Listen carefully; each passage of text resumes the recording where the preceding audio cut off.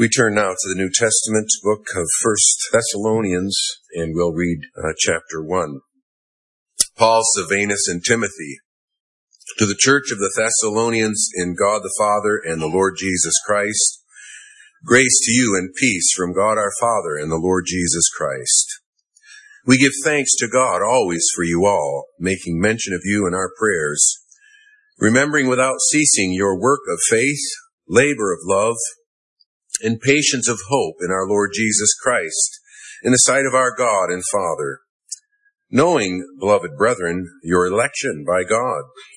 For our gospel did not come to you in word only, but also in power, and in the Holy Spirit, and in much assurance, as you know what kind of men we were among you for your sake. And you became followers of us and of the Lord, having received the word in much affliction, with joy of the Holy Spirit, so that you became examples to all in Macedonia and Achaia who believe. For from you the word of the Lord has sounded forth, not only in Macedonia and Achaia, but also in every place. Your faith toward God has gone out, so that we do not need to say anything, for they themselves declare concerning us what manner of entry we had to you, and how you turned to God from idols to serve the living and true God, and to wait for his Son from heaven, whom he raised from the dead, even Jesus, who delivers us from the wrath to come. In connection with our scripture reading, we also turn to Belgic Confession, Article 5. This article is entitled The Authority of Scripture. We receive all these books, and these only, as holy and canonical, for the regulating, founding, and establishing of our faith. And we believe without a doubt all things contained in them, not so much because the church receives and approves them as such, but above all because the Holy Spirit testifies in our hearts that they are from God, and also because they prove themselves to be from God. For even the blind themselves are able to see that the things predicted in them do happen. Congregation of our Lord Jesus Christ, Article 5 is about what often becomes the issue in our Christian testimony. If we bear witness to the truth of the gospel, often we'll be challenged with the question, on what basis do you have such confidence? What's the basis for your faith? And of course, our answer is the Bible, the Word of God. And the response to that might well be, oh, really? Oh, really? And what makes you so sure that this book is the Word of God? And that's a good question. What makes you willing to stake your life on the truth of what this book says? What gives it such authority over you that you try to submit your life to it, to live according to it, as the supreme authority that governs your values, your beliefs, especially when doing so in this time and place in which we live will put you in the category of a religious extremist, right? That was the language that the media pundits used in the past few weeks with respect to the new Speaker of the House in the U.S. Congress, Mike Johnson, because he publicly testified that he takes the Bible as his authority by which he governs his life. And people are horrified at that. What, the Bible, that book? You actually believe it and you actually take it as your guide, not a guide, not something that helps you, but as your guide? It seems to be scary that people would endeavor to do that. Well, is it just because you feel that it is right for you to follow the Bible? Or just because you've been brought up that way? Or is it because the church says, this is God's word and you have to listen to the church? Well, actually, the answer to those questions is confessed in this article before us concerning the divine authority of Scripture. And we confess that this divine authority of Scripture is beyond doubt. It has an absolute kind of authority. And you know what authority is? Authority is the right and power to command, the right and power to determine, to influence, or judge. And we confess that the Scriptures have that authority, that right to command us, to judge us, to determine what is true, to determine our values and our life and priorities. The title of this article from a previous translation is Whence the Holy Scriptures Derive Their Dignity and Authority. In other words, this article answers the question, where and how does the Bible have such authority? And we're going to consider that in our outline this evening, beginning with our reflection on what we might call the objective character of this authority. In other words, it's authority that is outside of us.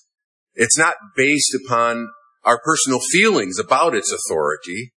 It's not based on our opinions or our choices. Yes, we recognize its authority, but that authority is out there, so to speak, whether we recognize it or not. It's not just subjective, but it's objective in that sense. Our confession says of these books that they prove themselves to be the Word of God. The Bible is certainly true according to its own evidence. The authority of the Bible is, to put it in another way, it is self-evident, based upon its own character as the Word of God. It carries with it its own testimony as to its divine character. It's not subject to human judgment or opinion in that sense. We don't judge the Bible judges us. So this authority doesn't depend upon our recognition. Now, our faith, our acceptance, our belief in the authority of Scripture involves our recognition, indeed. But it's not our experience of its authority that makes it the Word of God. Now, to be sure, this article of the Belgic Confession is especially concerned with the question, how do I become assured that the Bible is the holy Word of God? And Article 5 answers that question, and that's really our second point concerning the witness of the Holy Spirit within. But that witness does not give the Bible its authority.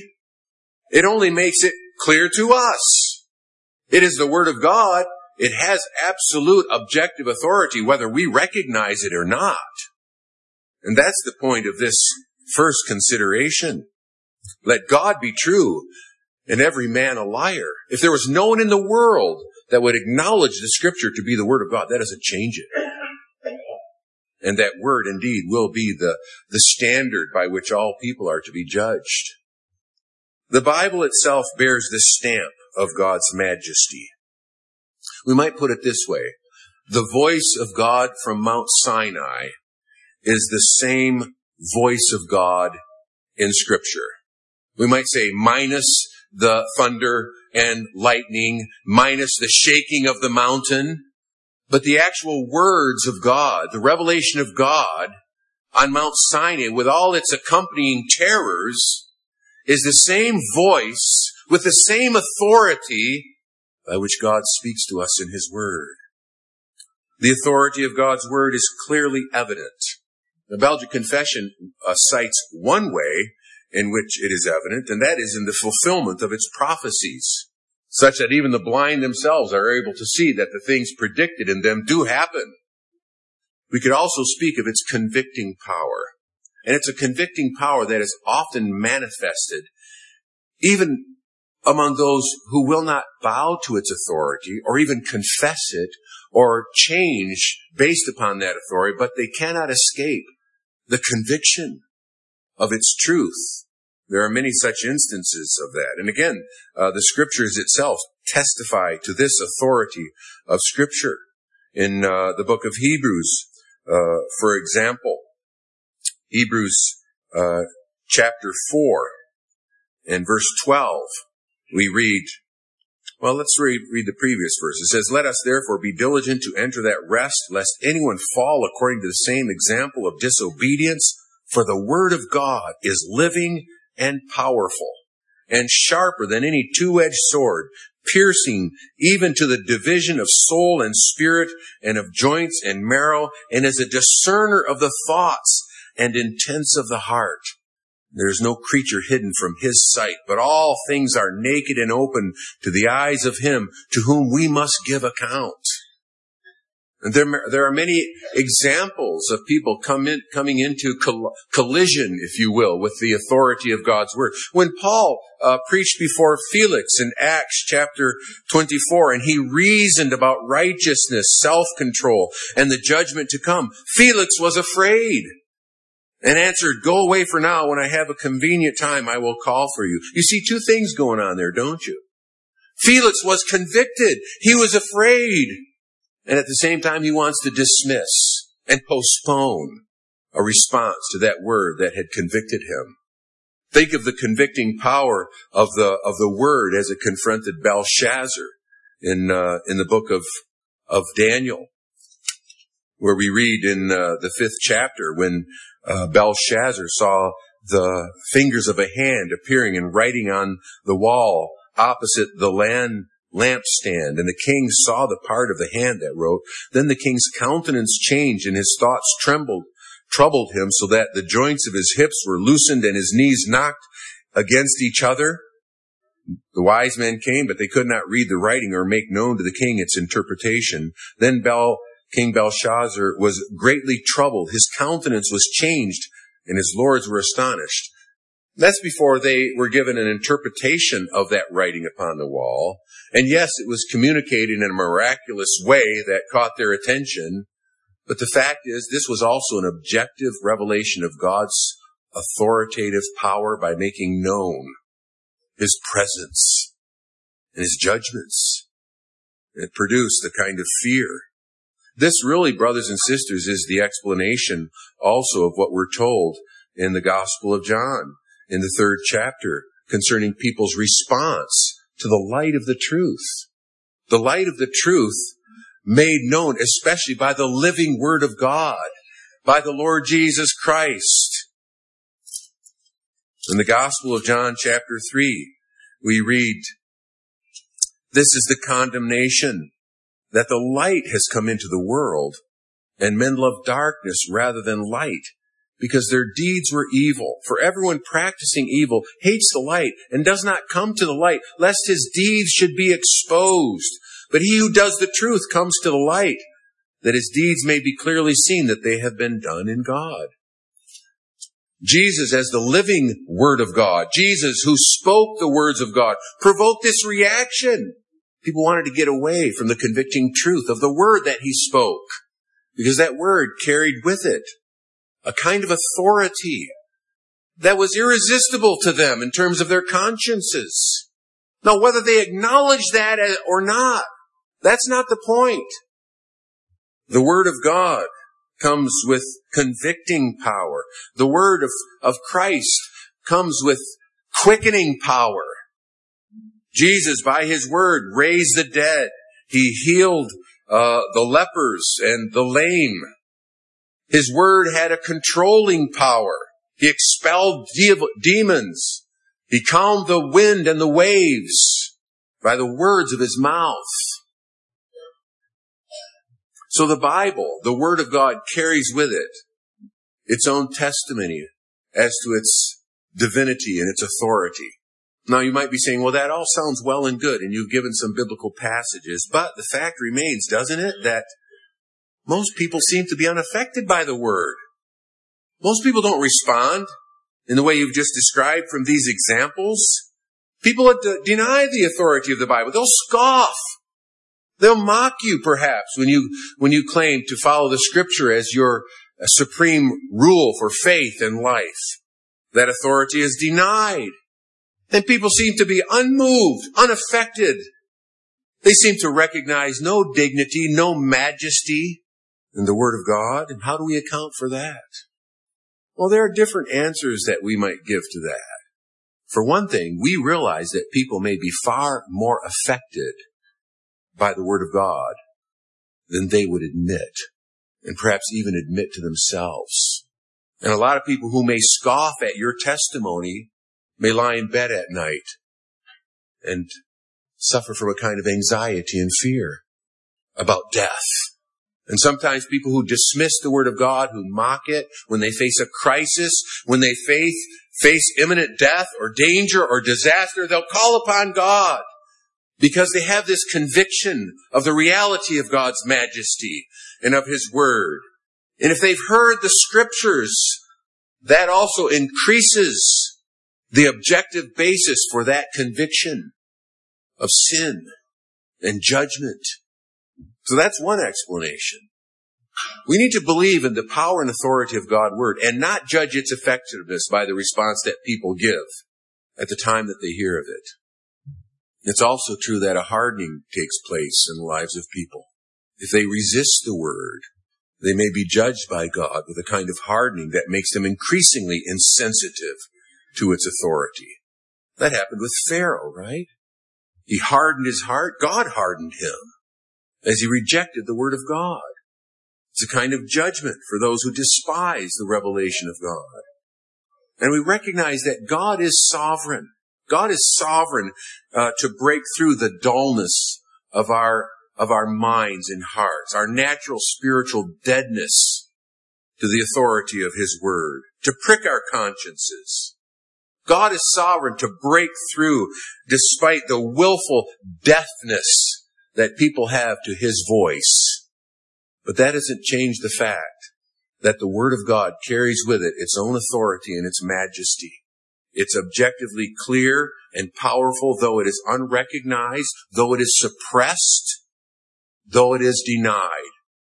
We saw that, didn't we, with respect to God's revelation of His divinity and power in creation, so that all people, whether they've had the Word of God or not, are left without excuse because the reality of God's divinity and power are clearly evident in the things that are made.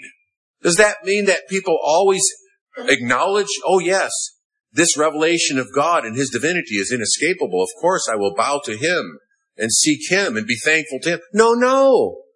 They suppress that revelation. That's what we do by nature with the revelation of God. In creation, that's what people do by nature with the revelation of God in Scripture. But that doesn't change the character of that revelation. It just shows how hopelessly lost we are by nature in sin, that we reject the revelation of God. And when people reject the Word of God, it is not for lack of evidence. They might tell themselves they need more. That's what the rich man thought, right? You remember the parable of the rich man and Lazarus. This rich man who fared sumptuously every day, he feasted himself, while this poor beggar was at his gate without anything to eat.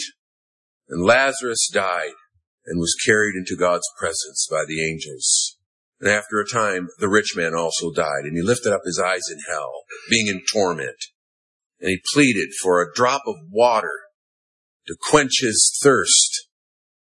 And then he pleaded that Abraham would send Lazarus to his brothers to warn them against this horrible place that he had come to. And you remember the response? They have Moses and the prophets. If they will not hear them, neither will they hear if one is risen from the dead. Isn't that a tremendous testimony to the authority of God's Word? As sufficient as to leave people without excuse, who have never seen the kind of miracle that they might demand of God, the kind of personal revelation that they tell themselves would be enough to bring them to bow before God. No, God's Word is absolutely authoritative. And the problem is with us, because the natural man does not receive the things of the Spirit of God. Neither can he know them, because they are spiritually discerned. God's Word carries its own authority, and it's the natural, depraved blindness and spiritual deadness of people that refuse to recognize it and bow to it. So the Scriptures are self-attesting. And then secondly, and here we move to our confession concerning how is it then that we have come to accept the Bible as the Word of God? And the answer to that question is that the Holy Spirit testifies in our hearts that they are from God. The Bible is certainly true according to its own evidence, but it is savingly known to be true by the internal witness of the Holy Spirit. And here again, we remember that this is a confession of faith. It's not simply a theological document that explains Christian doctrine, but it does so in the way of confession. It does so as from the mouth of believers who receive the revelation of God. So this is a confession of true believers who have experienced the wonderful majesty and the authority of the Bible through the witness of the Holy Spirit. And we must not think of this witness as if it was a form of kind of immediate revelation, as if along with reading the Bible or along with hearing a sermon, suddenly another voice joins in as if whispering in our ear, "You are hearing the word of God. This is the Holy Spirit speaking." No, no, no. That's not how God works. The Holy Spirit illuminates our minds. He moves our hearts so we begin to pay attention, so that the preacher is not just pouring out a bunch of God words and theology and Bible explanation, but we're gripped by the truth. I once heard a preacher describe unction, the work of the Holy Spirit in preaching, and he says, it's as if somehow, from the time that the words leave the mouth of the minister and reach the ears of those who hear, it's as if God sat upon those words. And they come with authority. The Holy Spirit seals the truth and authority of the word upon our hearts. Now that may not come in the way of a sudden, immediate, life-changing experience. It may come as the dew upon the grass. It may come by that still small voice. It may come from those early years of childhood as the reality of the truth of God's word begins to saturate more and more the minds and the thinking and the feelings of our little ones. And as they pass through different experiences of life, they see increasingly the importance and the truth of Jesus Christ as the Savior, as the one in whom they must trust. So again, describing this testimony of the Spirit in terms of these dramatic ways, we're talking about the effect. We're not suggesting that the experience of that is the same in every instance. But whenever anyone comes to know that the Bible is this special, holy book that is true, and we begin to take an interest, we have an appetite for its teaching, sermons begin to hold our attention and intrigue us. And we find their effectiveness to help us and to comfort us, to deepen our faith. Well, that's the work of the Holy Spirit. And a big part of that work is testifying to the truth of the word that is proclaimed. So it's not as if the believer sees or hears, we must say, something different in the Bible, but rather he sees or hears with new eyes. He has eyes to see and ears to hear, to use the language of Jesus. Or to use the language of 1 Thessalonians chapter 1. Paul says, "Beloved, knowing, beloved, your election by God, for our gospel did not come to you in word only, but also in power and in the Holy Spirit and in much assurance." Or in the next chapter, "For this reason, we thank God without ceasing," right? The effect of the word is owing to God entirely. Because when you received the word which you heard from us, yes, it was communicated by the mouths of these earthen vessels, you welcomed it not as the word of men, but as it is in truth, the word of God, which also effectively works in you who believe. So God himself then gives us this assurance personally, so we may know experientially that the Bible is God's holy word. And you see, that is different than simply putting our confidence in the witness and the testimony of the church. Now, that does not mean that the witness and the testimony of the church is not important, that it's not joined with the word in terms of what God uses to bring us to faith and to nurture us in the faith. God doesn't deal with us as isolated individuals. Faith comes by hearing, and hearing by the Word of God, but often that Word is not only proclaimed from pulpits, but it's read at kitchen tables. It's taught through Bible story books. It's learned in the Christian school in a whole variety of ways. And it's exhibited in the life and the testimony and the confession of God's people. And all these things serve to accomplish God's purpose of nurturing His people, saving them. So we don't want to dismiss the role of the church here. But that role is to confess the Word of God and to adhere to it, to follow it, to teach it. And the authority then of the Bible is not grounded in the church's judgment that it is the Word of God.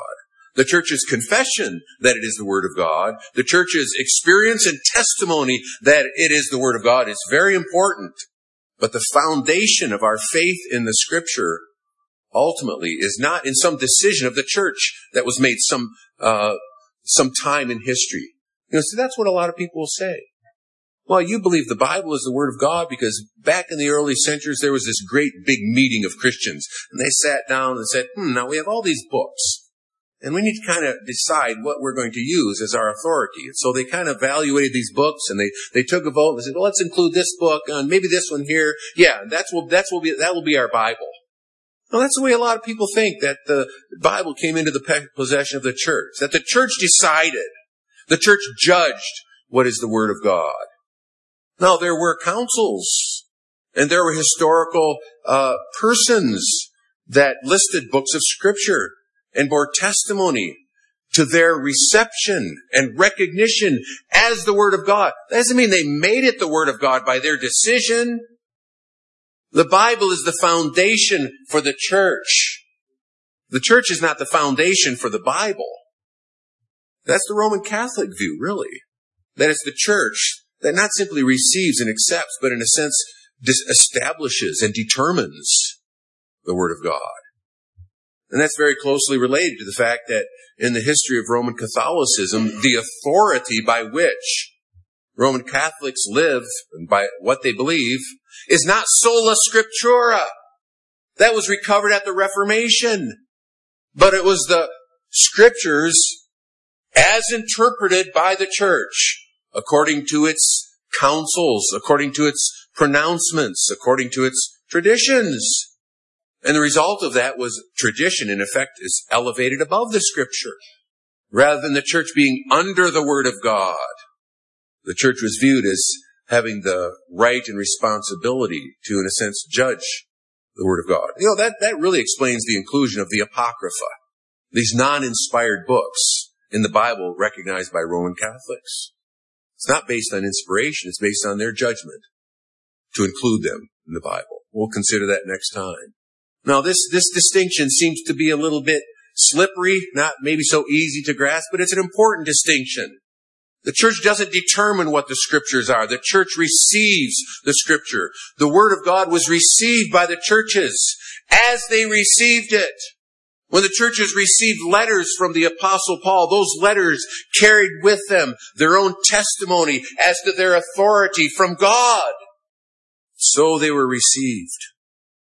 You see, if the church selects its own foundation, then the next question is, by what criteria? By whose judgment? By human reason? Human opinion? Majority vote? It's unthinkable that the Word of God would be subjected to that kind of thing. When God spoke to Abram, did Abram say, now just wait a minute, I hear a voice, but I need to think a little while to see whether this is really the Word of God or not. Give me some time. Of course not. The Word of God that came to the prophets, the Word of God carried with it its own majesty and authority. So the church does not determine the Word of God, but the church confesses the Word of God and its authority. That's the language of our confession, right? We receive all these books, and these only, as holy and canonical. It recognizes Scripture and accepts and confesses. And that's the proper role and response of faith. That's a great testimony, and it's a God-given testimony. The fact that our confession doesn't determine the authority of God's Word doesn't mean that this confession isn't important, as I've said. And yes, indeed, God has guided His church into this confession. And we have a responsibility to keep it clear and strong and to pass it on. The nurture of the church, faithfully proclaiming the infallible Word, is the context in which He does His work of testimony in our own hearts. And that testimony is not simply a matter of adherence to orthodoxy, is it? It is that, but it's not simply a maintenance of correct doctrine. No, the Bible has authority to do what? For the regulating and the founding and the establishment of our faith. We receive these books for those practical purposes. And a Christian confession of the authority of Scripture is always a kind of experiential confession where we revere the Scriptures. We have a reverence for the Bible as the Word of God. Isaiah 66 describes that reverence where it says, "Thus says the Lord, heaven is my throne and earth is my footstool. Where is the house that you will build me? And where is the place of my rest? For all these things my hand has made, and all these things exist, says the Lord. But on this one will I look, on him who is poor and of a contrite spirit, and who trembles at my word." We read Psalm 29, which is an arousing, powerful psalm, as it declares the power of the voice of the Lord. And in the context there, if you pay attention, it's talking about the voice of God in thunder and lightning with all these tremendous effects. And indeed, a manifestation of God's power that carries with it its own authority. I remember the story, I shared it with my catechism classes. My first summer assignment in Sutton, Nebraska, the pastor there, Reverend Peter Grossman, he was a brother of the professor at seminary, and I served for a summer under him, but he was telling me about how little children are so quickly receptive to the teaching of God's Word. And he said that he was holding his granddaughter after the church service, and in the foyer, and just then a storm was approaching, and there was a loud clap of thunder and lightning, and this little girl of 1.5 or 2 years old says, "God, now we pray." It was an instinctive response. This is God, and now we must pray. Reverence. But this arousing psalm concerning the power of God's voice with lightning to scare animals into giving birth and to light up trees on fire and all those kinds of things is a helpful way also to appreciate the authority of God's voice in His holy word with these tremendous spiritual effects that He accomplishes, the tremendous things that God does by His word. It's by His word and Spirit that He gives strength to His people and blesses His people with peace. As we receive these books for the foundation of our faith, we learn to bring every thought captive to the obedience of Christ. And we come to see the very focal point of this divine revelation in the face of Jesus Christ. Because the Scriptures are supremely about Him. Isn't that what Jesus said? He said to the Jews who were actually rejecting Him, rejecting the living Word, who spoke the words of God. In John chapter 5, Jesus said, "You do not have His word abiding in you, because whom He sent, Him you do not believe. You search the Scriptures, for in them you think you have eternal life, and these are they which testify of me. But you are not willing to come to me that you may have life." Makes so abundantly clear that the Bible's about Jesus, and to receive the Bible with understanding is to be brought to the feet of the Son of God as the Savior and Lord, and to believe in Him. And there's no kind of acceptance of Scripture as the Word of God that falls short of that response of faith in the one and only Savior. The Bible leads us to Christ. The Bible keeps us with Christ. Let the Word of Christ dwell in you richly. Amen.